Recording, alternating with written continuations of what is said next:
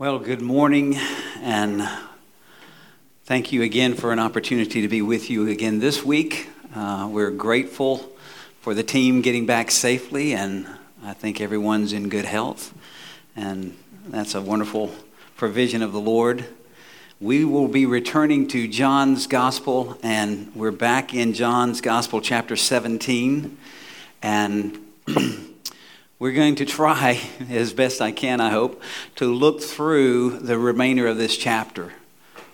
It's always a concerning moment for me when I think of how much I've come up with and how we're going to use that. And so my prayer is that the Lord will speak to our hearts, that we will see Him in a rich and deep way in these moments together. So we'll be looking there in John chapter 17, and we'll start with verse 6 and work our way through. And you'll remember that I shared with us last week a little bit of how John 17 is broken down. It's a prayer of Jesus, often now in recent centuries, if you will, referred to as his high priestly prayer. And it falls along the lines of the priest for Israel, praying first for himself, praying then for those close to him, his family, and then praying for all of the people.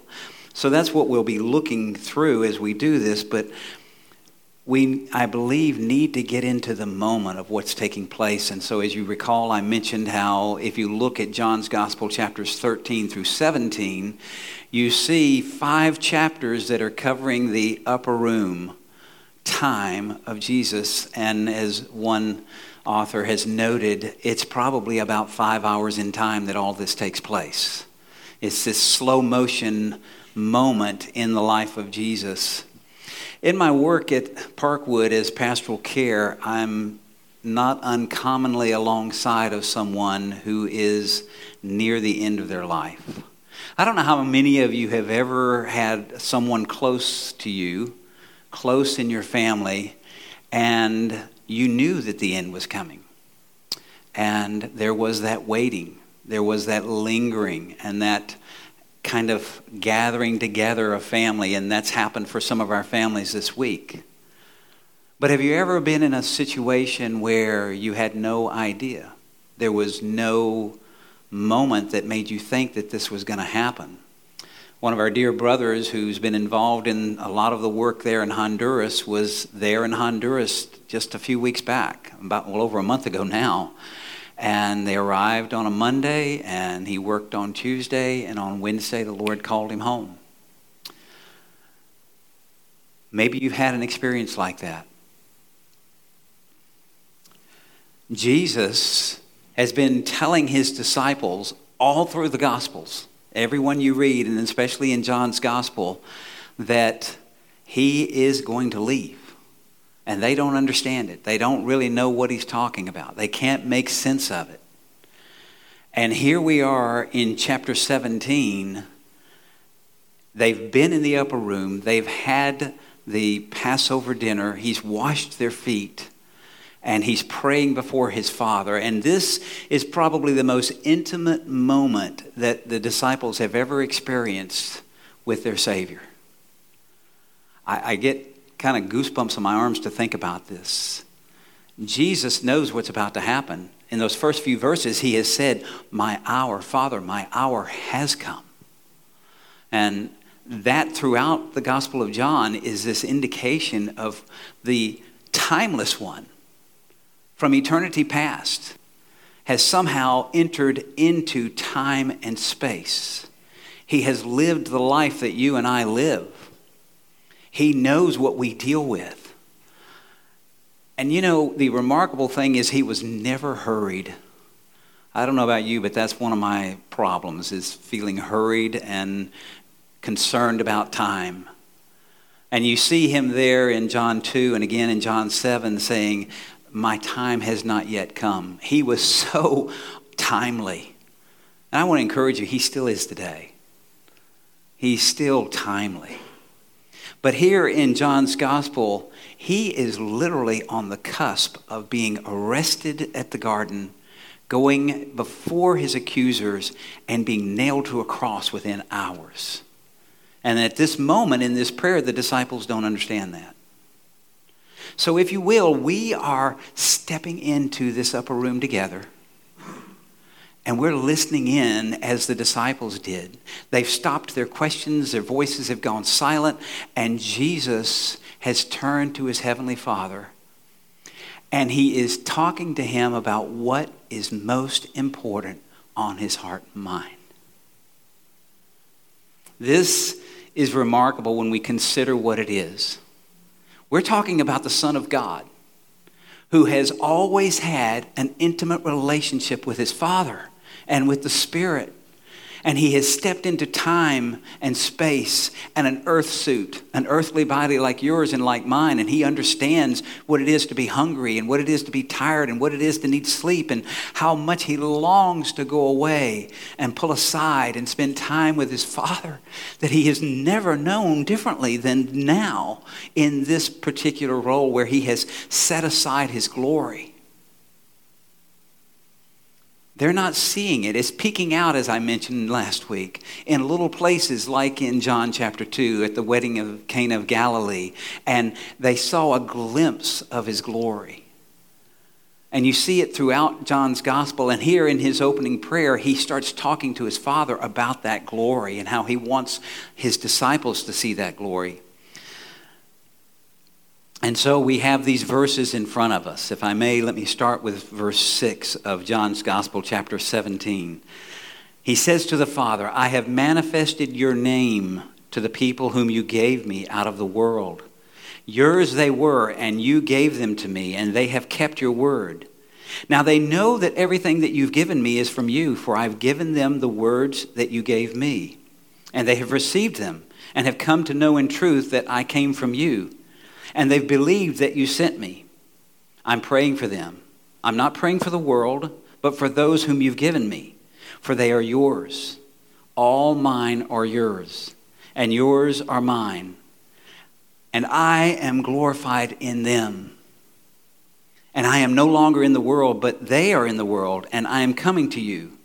Holy Father, keep them in your name, which you've given me, that they may be one even as we are one.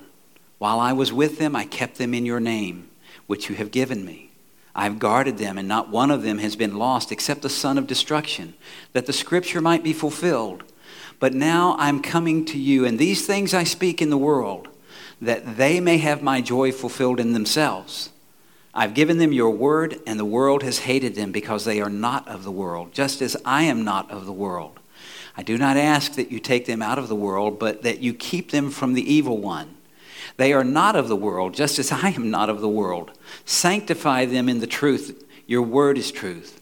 As you sent me into the world, so I have sent them into the world. And for their sake, I consecrate myself, that they also may be sanctified in truth. One of the things that often comes my way in what I do is to visit hospitals. Up until COVID, I was in hospitals almost every day throughout the Charlotte region for various folks.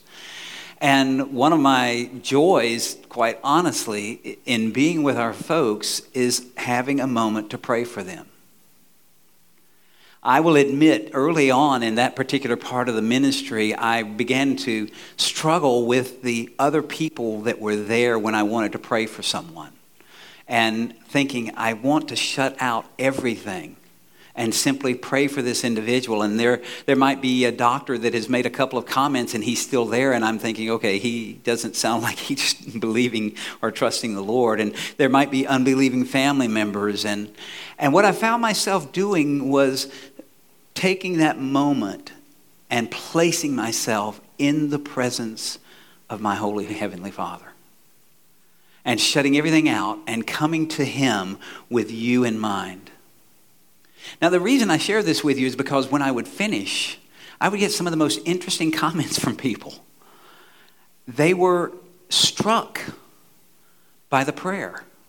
Not because of me. It was because I was simply stepping in and speaking to my Father as if I stepped up and I was speaking directly to you and ignoring everything else that was going on around me. Have you thought about this, that when we come to church and you're here and someone steps up and it's obvious that you want to have a quick conversation, you do your best to tune out everything else. My wife has taught me well to look them in the eye and tune my ear and shut out my thoughts and take in what they're saying. Friends, that's what Jesus is doing here. He has shut out everything. He knows he's about to go to the cross, but he wants to speak with his Father, and he has no problem with the disciples listening into that. And they are hearing his deepest desires in that moment that they will reflect back on and think of what he said. And so we want to think about this in John 17, that it's a much fuller picture of what I've just described. The room is quiet. And as you go home today, I want you to consider noticing several things about John 17. Look how many times Jesus calls his Father by name. There are 6 times in these 26 verses that he calls him Father. And once he calls him Holy Father, as I was listening to our worship set. And this concentration on holy, it just reminded us there is no one holy but God himself. And he calls his Father by that name. Have you had a conversation with someone where, they say, Stephen, I was just wanting to tell you about what happened yesterday. Stephen, you can't imagine how amazing it was when we went to, and Stephen, and about the 4th time they're saying your name, you're thinking, okay, I got it. But what does it do when someone calls your name several times in a conversation? It grabs your attention. You see the earnestness in what they're saying. And if you're a parent with a child, you might be saying, now, John, I told you once, John, I told you twice, John, and I'm not telling you a 3rd time, John. You know the intensity of that. Jesus is in this moment with his Father, and he's calling him Father. When you speak to God, when you pray, how do you address him? Is there this intimate relationship with your Heavenly Father that says, oh, what it is to be with you in your presence and to talk to you? And even to shut the world out and to have that moment where your heart is one with his. And so we see this earnest tone. The disciples here are listening in and they're hearing him talk to his Father. So there we see Father 6 times. If I may just mention a few other words, because I'd love for you to go back at sometime today or this week and just kind of catch what's going on in this one chapter. We see that Jesus says 4 times, talking about his Father, your name. Your name. What is happening there? What it is about the Father's name? Well, I wish we had time to develop this, but have you ever considered that when Jesus sends the disciples to go into all the world to preach the gospel, baptizing them, how? In the name of the Father, the Son, and the Holy Spirit. In your name. We are baptized in his name. What does it mean, in his name? Oh, there's so much to talk about there. We've got to move on. But we also see that he manifested the Father's name to the people the Father had given him. He kept the disciples in the Father's name. He made the Father's name known to those the Father had sent to him. Those little words are so full of meaning. And then we find 2 forms of the Greek word for to know here. And it's repeated 9 different times, to know. Jesus speaks to the disciples knowing the Father in verse 3 and knowing that everything he had given to the Son was from the Father in verse 7. They came to know in truth that the Son came from the Father. And in the closing verses of verse 23 and 25, Jesus speaks, and 26, Jesus speaks to the disciples and those who will believe in the Son through their word, becoming perfectly one, that the world may know that the Father sent the Son. And finally, the Son speaks of the world not knowing the Father, but the Son, and his disciples know that he has sent the Son. And of course, the question that we really ask is, do you know him? We had a service at our church a few years back for one of our elderly ladies that passed away. She and her husband had been married 70 plus years. And her grandson was there, and he wanted to speak, and he did. And he said some things that were really kind of strange. And afterwards, I was talking with his sister. And it caught me off guard for a moment. I was asking her a little bit about him. And she looked at me with this clear-eyed face and said, I really don't know him. And I'm thinking, did I get the wrong person? You are his sister, right? I didn't say that. But I pondered that after that, and I realized while they were siblings and they had grown up together, what she was saying is, I don't understand who he is. I don't know why he does what he does. And there's a lot of history in that we don't need to talk about. But that really resonated with me. I don't really know him. And the question for you and me is, do we really know the Father? Do we know the Son? Do we know what it is to have the Spirit in us? It is richer than anything we can experience in our lives. And my prayer is that it's true for you. And if not, that it will be. Maybe you've heard the phrase, the world is on God's heart. Have you ever heard someone say that? The world is on God's heart. Talking about him and missions and things like that. If you look at John 17, it would be a logical conclusion because the word world appears 18 times in this one chapter. Jesus, talking to his Father, is greatly concerned about the world that you and I are living in today. It is on his heart. And he's talking about it in several different ways that are really helpful for us because he speaks of those the Father gave him out of the world, that his prayer is limited to those the Father gave to him. He's not praying for the world, he says, and he's no longer in the world. And you know, you're hearing this and think, you're no longer in the world? He's already seeing himself having done all of the work, completely obedient to the Father, and stepping into eternity where he will be at the right hand of the Father, ever living to, again, to pray, to intercede for you and for me. Jesus speaks of the world in a collective sense as a group that has hated him. And by association, they've hated his disciples. The reason is because they are not of the world, just as the Son is not of the world. Consider all of the little words that Jesus uses in connection with the world. These are very intriguing, and I mentioned last week, I can't explain why, but I have this interest in words and how they come together and how we form thoughts and how we communicate. And we see here that we find before the world, out of the world, for the world, in the world, of the world, and into the world in this one chapter. So what does that mean? I just lay that out there for you. If you want to do some study that I think will be very enriching, is what does it mean to be before? Jesus was before the foundation of the world. Well, that's a time-space continuum conversation for something to be in front of something else.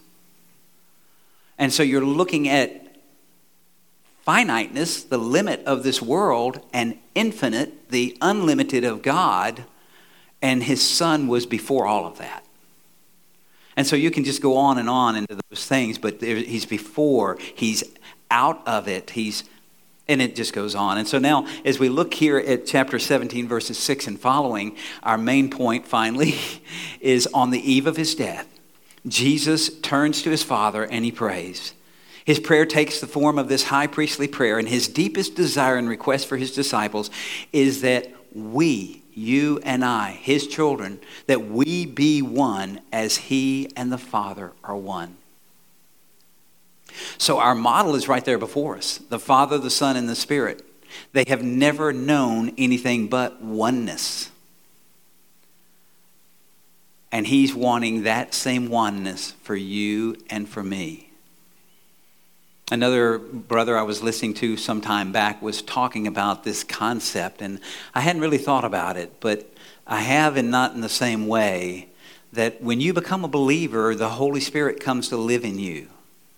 And so when we look at one another, the same Spirit that lives in you lives in me. How can we not get along? How can we be at odds with each other?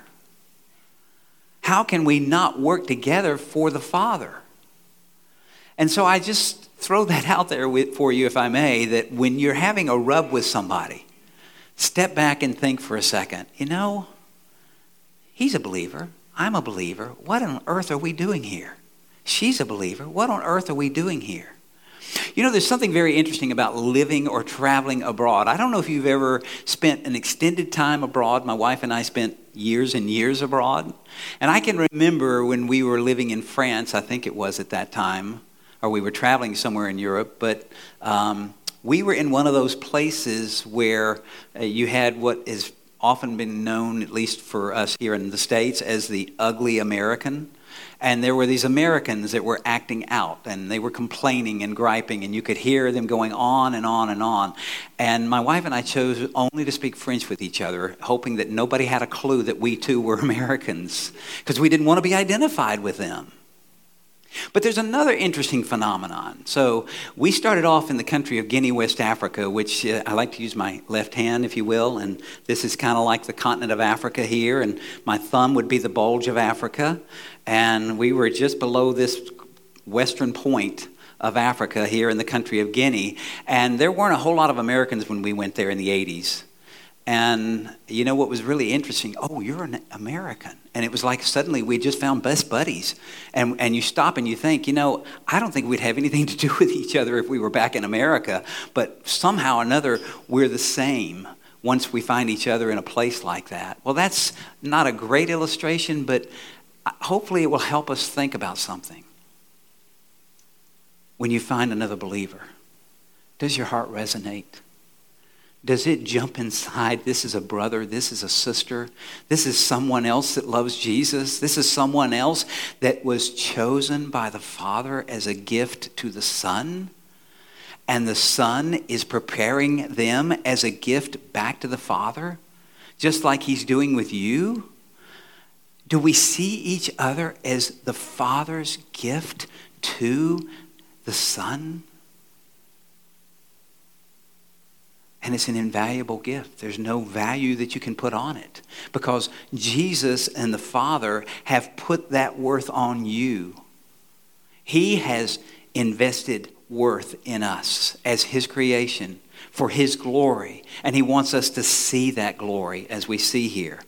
So facing the great crisis of his life, Jesus was thinking about you and me. He was thinking about his disciples, and his will is that we should see him in his glory.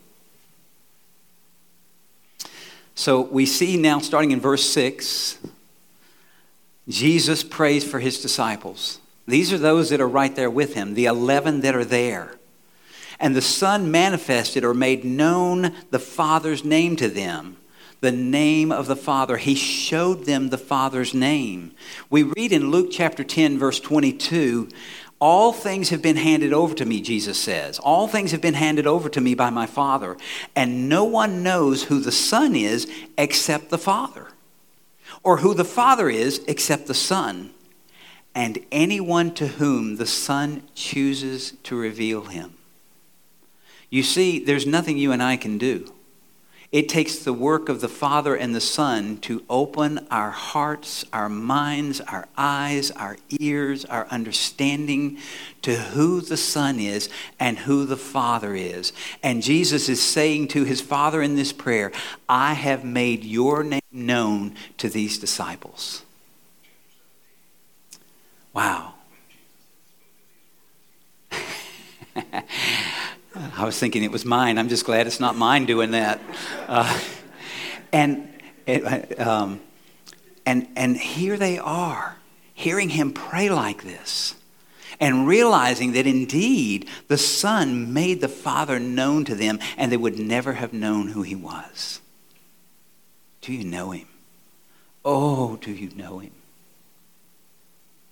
You know, it's really interesting for us in French. We have two words for to know. One of them is the word that we get our word reconnaissance and that kind of idea. It's the word connaissance, and it means to know someone as an individual or to know them as a person. But when you talk about knowing how or having a skill, we talk about that word savoir or savoir-faire, knowing how to do something. And we don't mix those up. And so you know when someone's not a native French speaker when they say savoir for knowing someone. Like, do you know Stephen? And they say, yes, I know him, using the word savoir. Je le sais. And it's like, no, you don't say that for a person. But it's such a generic term. We still don't get into the depths of what it means to know someone. And the same is true as we look at it even in the Greek with the various words that are there. We try to get into that idea, but it's clear in the context that it's not just knowing someone superficially. It's not just knowing who they are. It's that the Son revealed to the disciples who his Father was. And that was his greatest desire, his greatest joy, was to make his Father known. And the work of the Spirit will come behind that in the believer and continue to unfold both the Father and the Son to you and me as believers. The disciples are the Father's gift to the Son. And Jesus says about them in this prayer, they have kept the Father's word. He has revealed the word, and they have kept that word. Now, we know in the New Testament that Jesus is obedient even to death, even to the cross. He doesn't miss one jot or one tittle of the law. He keeps it absolutely perfectly. In fact, if you will, if Jesus had simply come to this earth as a full-grown being and gone straight to the cross and died for us, there would be a problem. There would be something actually missing. It required a life of obedience to fulfill the requirements for an innocent sacrifice. And Jesus was that innocent sacrifice. It was the worst trial that ever could have happened. And it happened in the middle of the night when it shouldn't have happened. And it led to an execution which was not even possible for the Jewish people. And so he was innocent to the highest degree of innocence. And have you ever thought of what that means for you and for me?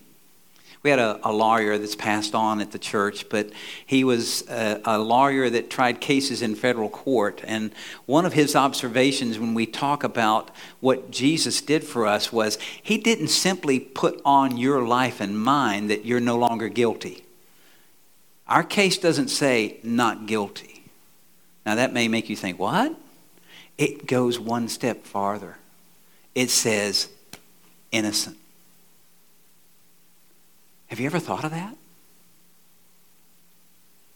You can go to court charged of something that you actually did, and the jury, because of whatever reasons or technicalities or reasonable doubt, can say, not guilty.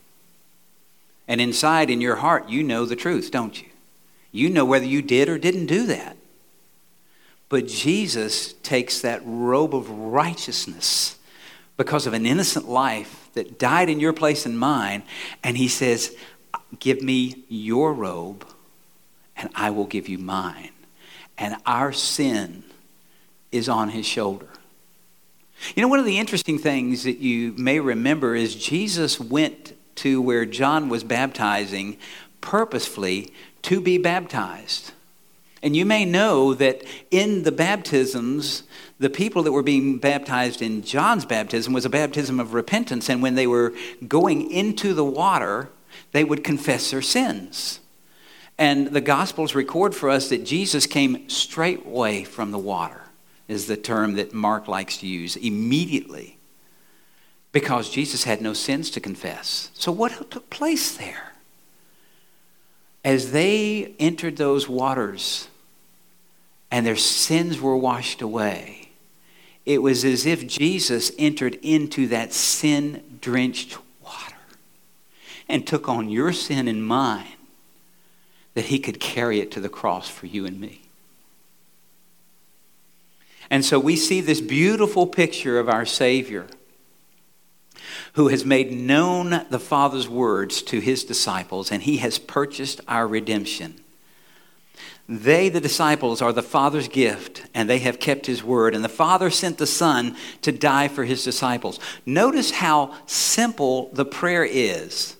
He talks to his Father about several things to do with his disciples and how they have kept his word and how they have received him and all of these things. But then he prays simply two things: that they would share his glory and they would share his preserving and sanctifying word.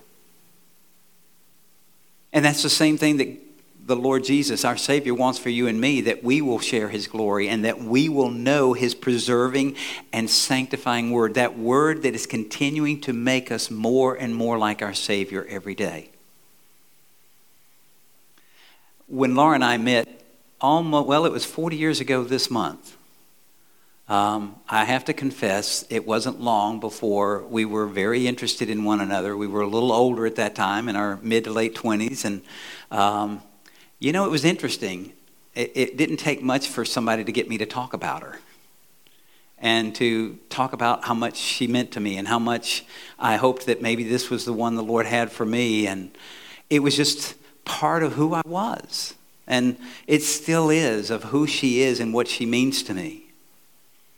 The Son is praying to the Father. And notice, I want you to go back some point and just look at how he describes these disciples.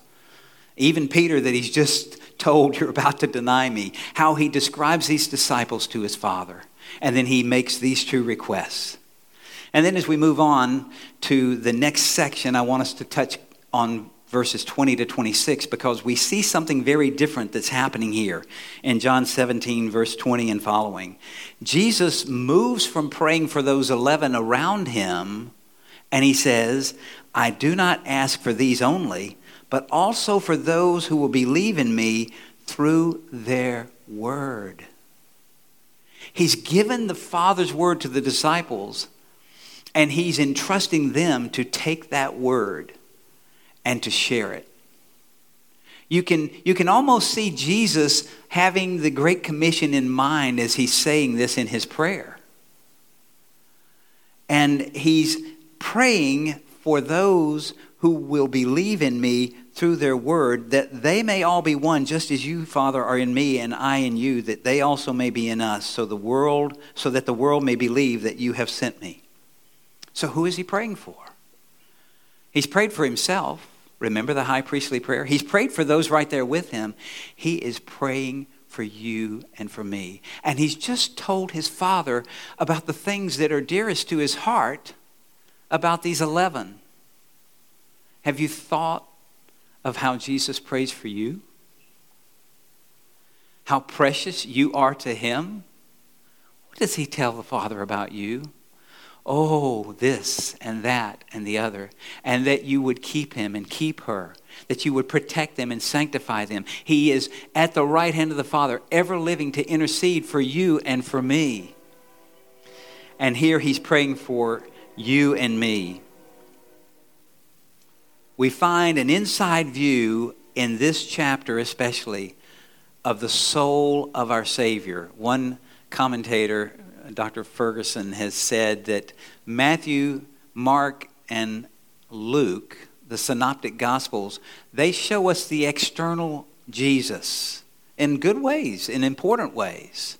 But John takes us to see the soul of Jesus. You know it when you read about the raising of Lazarus and we see him there with Mary and Martha and how deeply he's touched by their loss and how he mourns with them and weeps with them, even though he's about to call Lazarus from the grave. So Jesus prays for those who will believe in him through the disciples' word.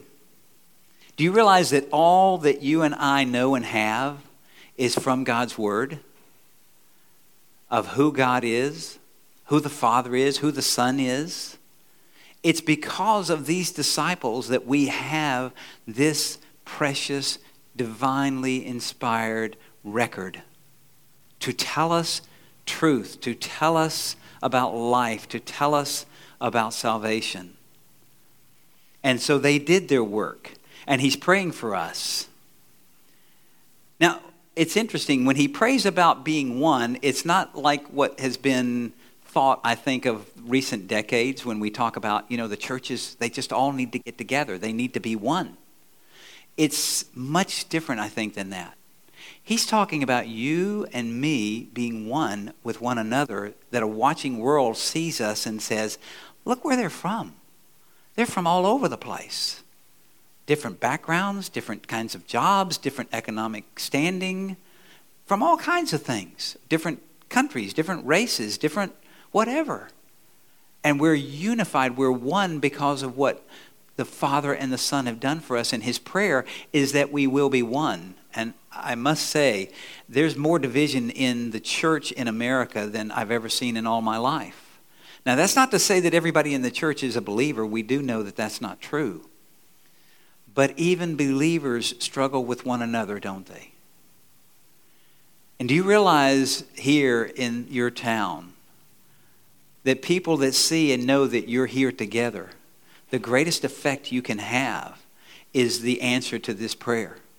That they see you and they see this oneness among you because of who our Savior is, and they cannot explain it. They are at an absolute loss for the love and care and mercy and grace and all that takes place because you are one in him.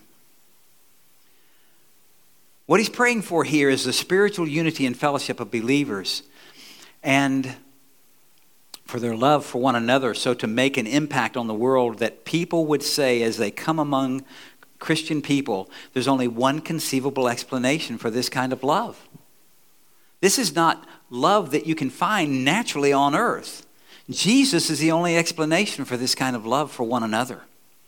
It's one of the reasons, I think, why we need to understand that it's what we are as a church fellowship that is the single most important element in our evangelistic witness to the world, because it's what we become in our relationships with one another, that when those who are not believers are drawn into this church, they say, I didn't know church was like this. I didn't realize there was this kind of fellowship, this kind of mutual esteem among believers. And so this is Jesus' prayer, that you and I, would be one as we are one, in order that the world may believe that the Father sent the Son to be the world's Savior. And we see here the nature of our unity as Christians. Just as the Father is in the Son and the Son is in the Father. That sort of unity. There is no disunity between the Father and the Son. Secondly, we see that we may also be in the Father and the Son. So there is this unity that is just so wrapped up in everything of who we are, just as the Father and the Son are.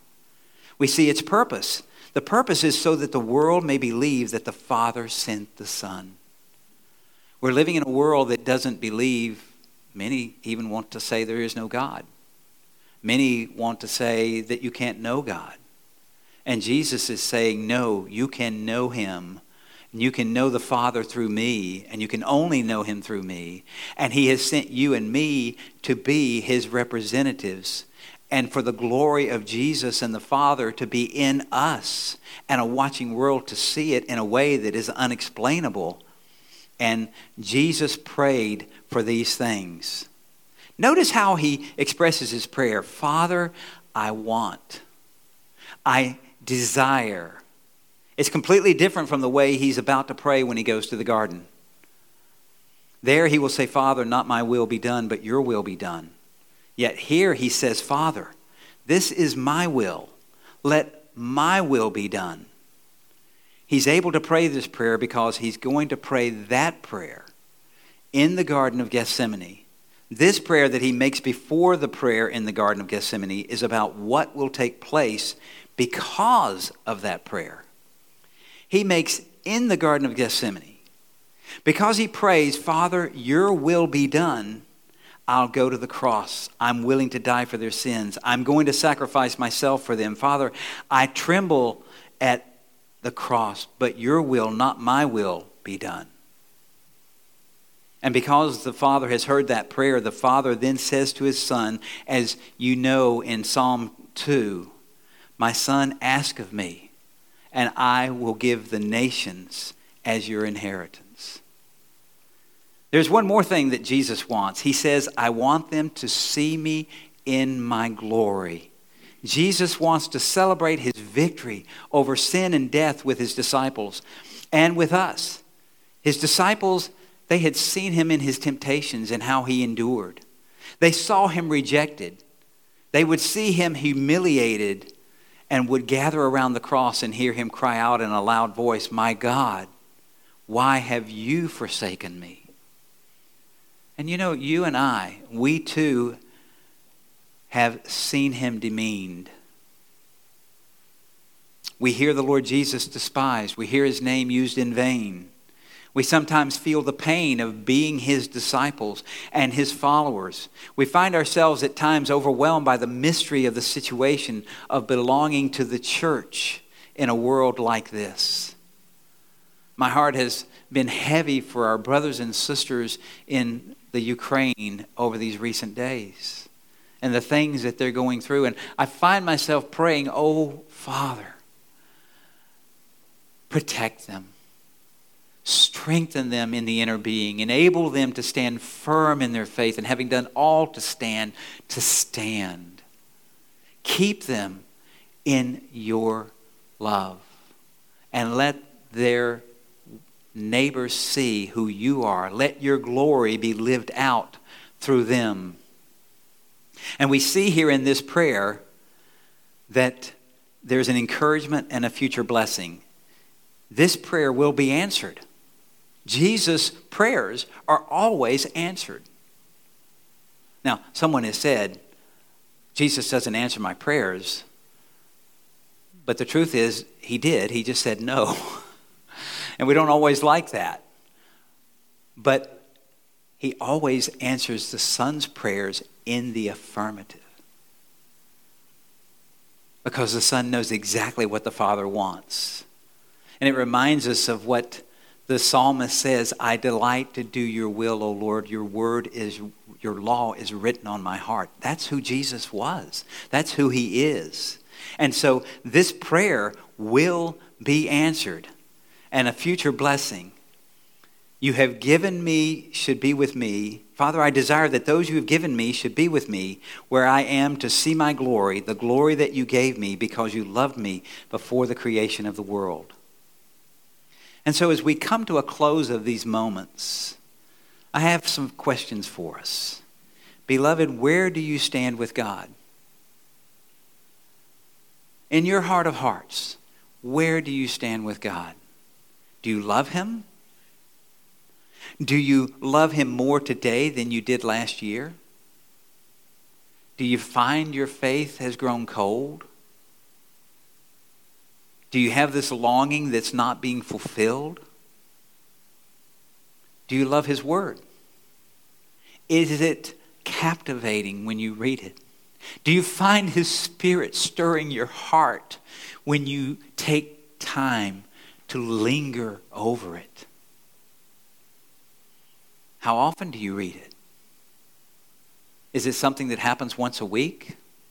We can go too far one way or the other. Someone has said, one of my professors many years ago, there is what he would call the center of biblical tension between two opposing things. So you've got an extreme on one side and the other, and here in the middle was this tension.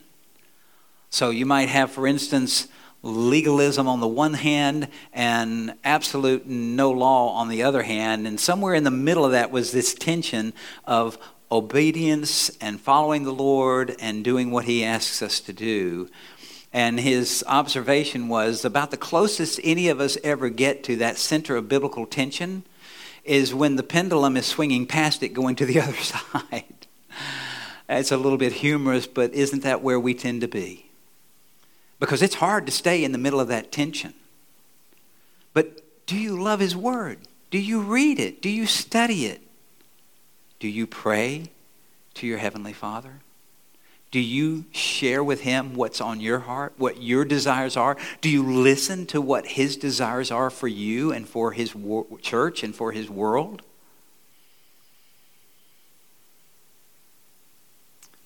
When this world squeezes you, and it will, what comes out? Is it like that little bottle that has had a change in temperature because it was on the plane with you, and you got off the plane and you opened the top and it just spewed out on you? Maybe you've had that happen. Maybe you're like that. It's just the right button. And sometimes it's the person that's closest to you that you love very much. Maybe a sibling, maybe a spouse, maybe a parent. And when things get heated, as my mom used to say, they get historical, not hysterical. And they start bringing up stuff from the past. And it's like, I thought we took care of that. Well, I'm bringing it back up. And all of a sudden, everything gets hot, doesn't it? So when we're squeezed, what happens? Is it love, joy, peace, patience, kindness, goodness, faithfulness? It's interesting when Galatians, Paul writing there, reminds the Galatians of the flesh. He talks about the works of the flesh. And there's a whole bunch of really bad things mentioned there. But have you ever thought about it that when he talks about the works of the flesh, the word works is in the plural? But when he talks about the fruit of the Spirit, the word fruit is singular. Thankfully, none of us has all of the works of the flesh. Thank the Lord. I don't know if anybody's ever done that. But you know what? Every believer is to have all of the fruit of the Spirit. And so I need to go back to these sometimes and say, Lord, my joy's missing. Lord, I'm not being kind. Lord, I'm not being gentle. Lord, my faith is weak. I love what one couple did, husband and wife, and you may have heard this explanation, but there were times where his tone came across really harsh to her, and she would try to explain it to him, and it just didn't seem to get anywhere. And finally one day he said, okay, here. Because she said, would you just be a little kinder and a little gentler? And he said, okay, here's our cue. When I say something and it's rubbing you wrong, just look at me and say, K and G, kinder and gentler. And he knew it was back off, calm down, and be kinder, be gentler. You know, our filters fall away the easiest in our own home with the people that are closest to us, don't they? And if there's ever a place for the fruit of the Spirit that needs to be in my life, it's there. With those I love the most, those I care about the most. Do you struggle with having an assurance that you are His? The answers to these questions that I've just mentioned will tell you who you are and whose you are. Are you a child of the King? If by faith you've put your trust in Jesus, you are His, and He and all His glory is yours. So please don't leave here today without the certainty that you have settled that most important question in your own heart. Let us pray. Father, we've hardly touched the depths and riches of this chapter, but we are so grateful for your word, that you have preserved it and prepared it and kept it for us. And Lord, I pray by the glory of your name and the work of your Spirit in our hearts, that as we go away from here today, we will take to heart what we have seen and heard, and it will help us to know you better. It will help us to love you deeper. It will help us to walk farther with you out into the deep water of relationship that a watching world sees you in my life and ours, we pray. In Jesus' name, amen.